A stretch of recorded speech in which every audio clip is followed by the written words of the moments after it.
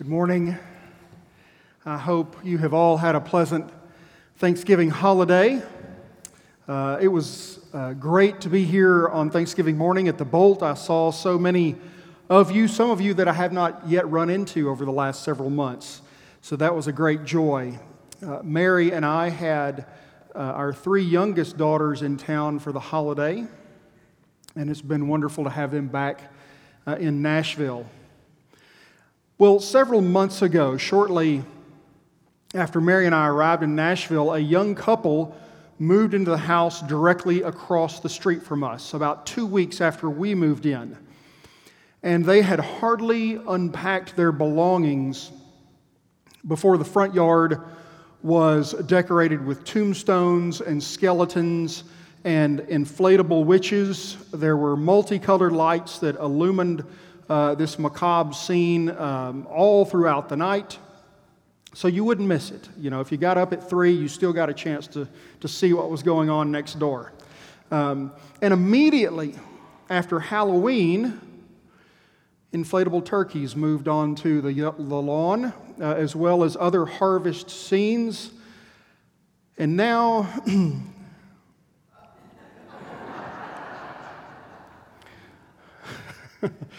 it's only started, but the Christmas decorations are being installed onto the lawn, and I bet before it's over, it will look like a Richard Scarry book where one glance is not enough to take it all in. You're going to have to spend some time seeing what is going on. And I would imagine that as soon as Christmas is over, I'm going to get an immediate preview of what the next holiday might be as I look across out my window at their lawn. Well, today marks the beginning of Advent, as you well know, but whether we like it or not, Advent is for waiting. The beginning of our church calendar commences with this sacred story of redemption, and interestingly, it does not start with doing. It doesn't start with a celebration, but it starts with waiting on God. And this is not easy for us, particularly today. We are children and disciples of an instantaneous, high-tech, fast service world, warp speed. 4G is not enough, 5G is just going to keep on going, and we are not good at waiting. I've caught myself as I was writing this down to share with you how it's not a joyful thing for me when my internet is slow and I'm waiting for something to load. That's embarrassing. I don't have to wait that long, but my goodness, the emotions that it brings up, even a twinge of anger. It's like, Malone, what in the world is going on? We don't like to wait. 5G is not enough. We want it now. We want it now. We're not good at it. It feels a bit too much like doing nothing in a way. And, we type A Americans can't have that because we're driven and we're purposeful and we wear our busyness like badges of honor on our cloaks. Look at how busy I am. God forbid that anyone says, "Hey, how are you doing? What are you up to?" Nothing. Not a thing. Oh, no. I'm doing this, and I'm doing this, and then I was going to do that, but I didn't have quite time to do that, We take pride in our busyness. Waiting is not our thing. And the collect struck me this morning. It says, "Give us grace to cast away the works of darkness." And often we'll think, okay, the works of darkness are those sins we don't want to talk at all about. But perhaps one of the works of darkness in our lives is actually our busyness. To make matters worse, waiting can often also feel like sorrowfully biding our time. There's nothing joyful about waiting. Think about the last time you sat in traffic. Did it bring you great experiences of joy? Or even if you're watching the game, if we watch some games over the holidays, the commercial breaks, you get to wait for the game to resume. And I suspect you were like, I'm so glad there's another commercial. I was waiting for this, actually. There's not much that's joyful about waiting. And so, often what we do to avoid waiting and to avoid the discomfort, we brilliantly, at least in this season, conflate Advent and Christmas into one single season. Now, this is not a sermon to wag my finger at those of you who have already set up your Christmas trees and you have your own inflatable trees out on the lawn and elves and all sorts of things, because I'm guilty too. I often conflate these things too because I don't want to wait either. But the truth is, Advent is actually quite different from Christmas. It carries a strong theme of prophetic lamentation. It's actually not particularly joyful. Why? The world has gone off its rails, right? Things are not as they should be. Justice, this thing we long for, justice, well, it echoes as simply an empty platitude in the violent streets. God seems to have gone on his own holiday vacation. Well, not only in Isaiah this morning, but indeed the prophets of old cry out this consistent theme of waiting on God to act. In their own ways, they herald a recurring vision. The Lord is coming. God will act. But for now, we wait. And we don't like it one bit. Here comes the musical reference part of the sermon. You knew it had to come at some point.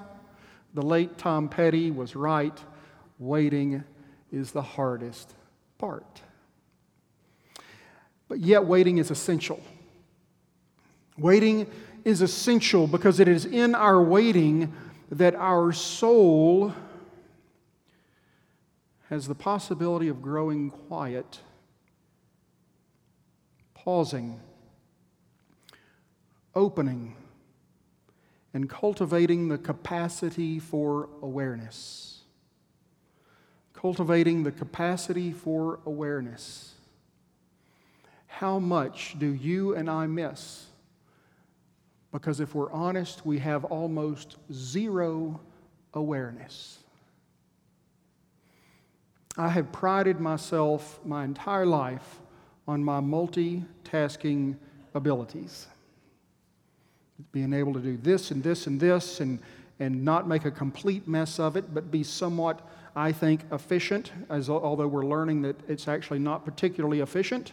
But I'll let you on another little secret. My wife, Mary, is not a big fan of my multitasking. Sometimes when we're together, I might hear her words, but am I actually aware of what's going on between us? Yeah. I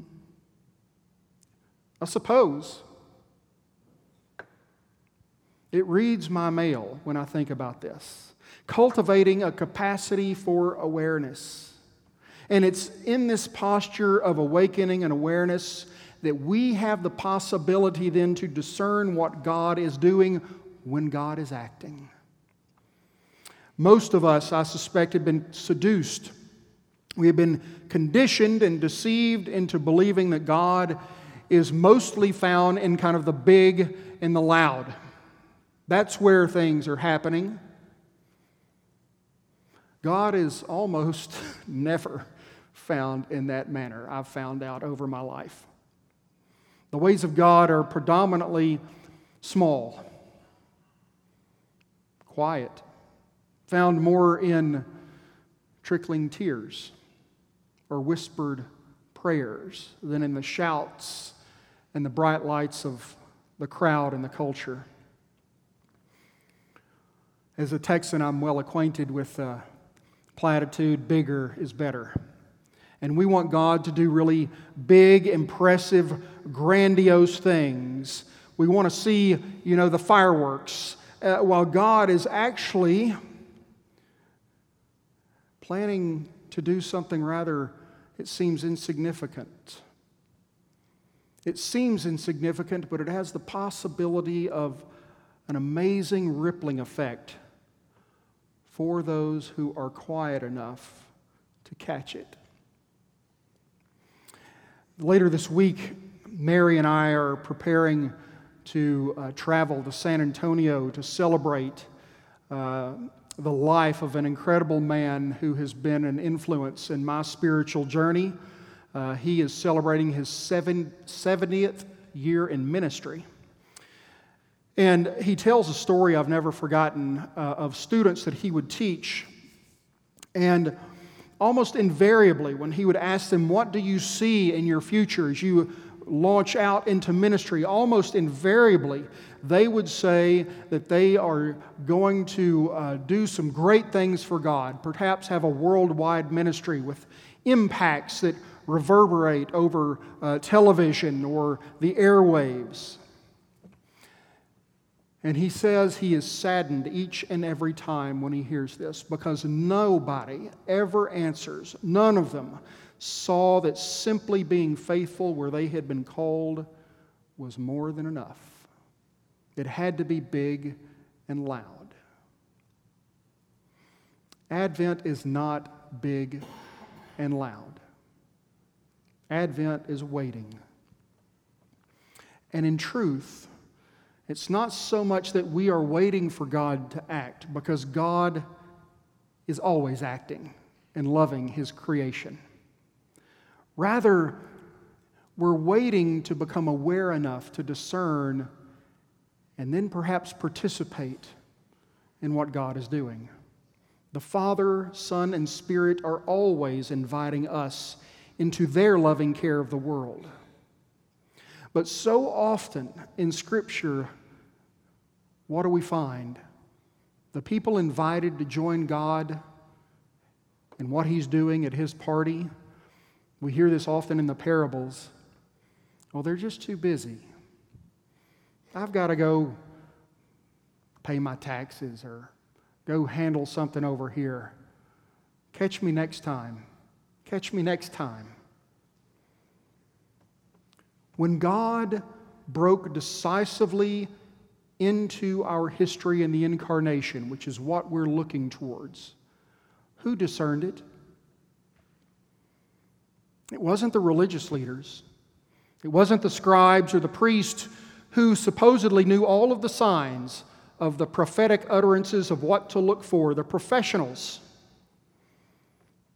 It was peasant shepherds and pagan stargazers who caught a glimpse of what God was doing. Gazing at the stars and keeping watch by night, it seems maybe profound metaphors for some contemplation, for a life unhurried. You see, to most of us, it may appear that the Magi and the shepherds weren't up to much of anything of any significance. But they were the ones who found their way to Bethlehem.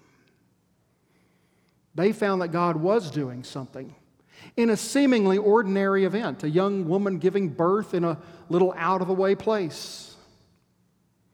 The truth is, waiting for God to act only seems again like waiting for God to act, because God is always birthing something which we might find seemingly small and insignificant to bless His creation. The waiting then, it turns out, is actually for us, for our souls to become quiet enough to perhaps see what God is doing.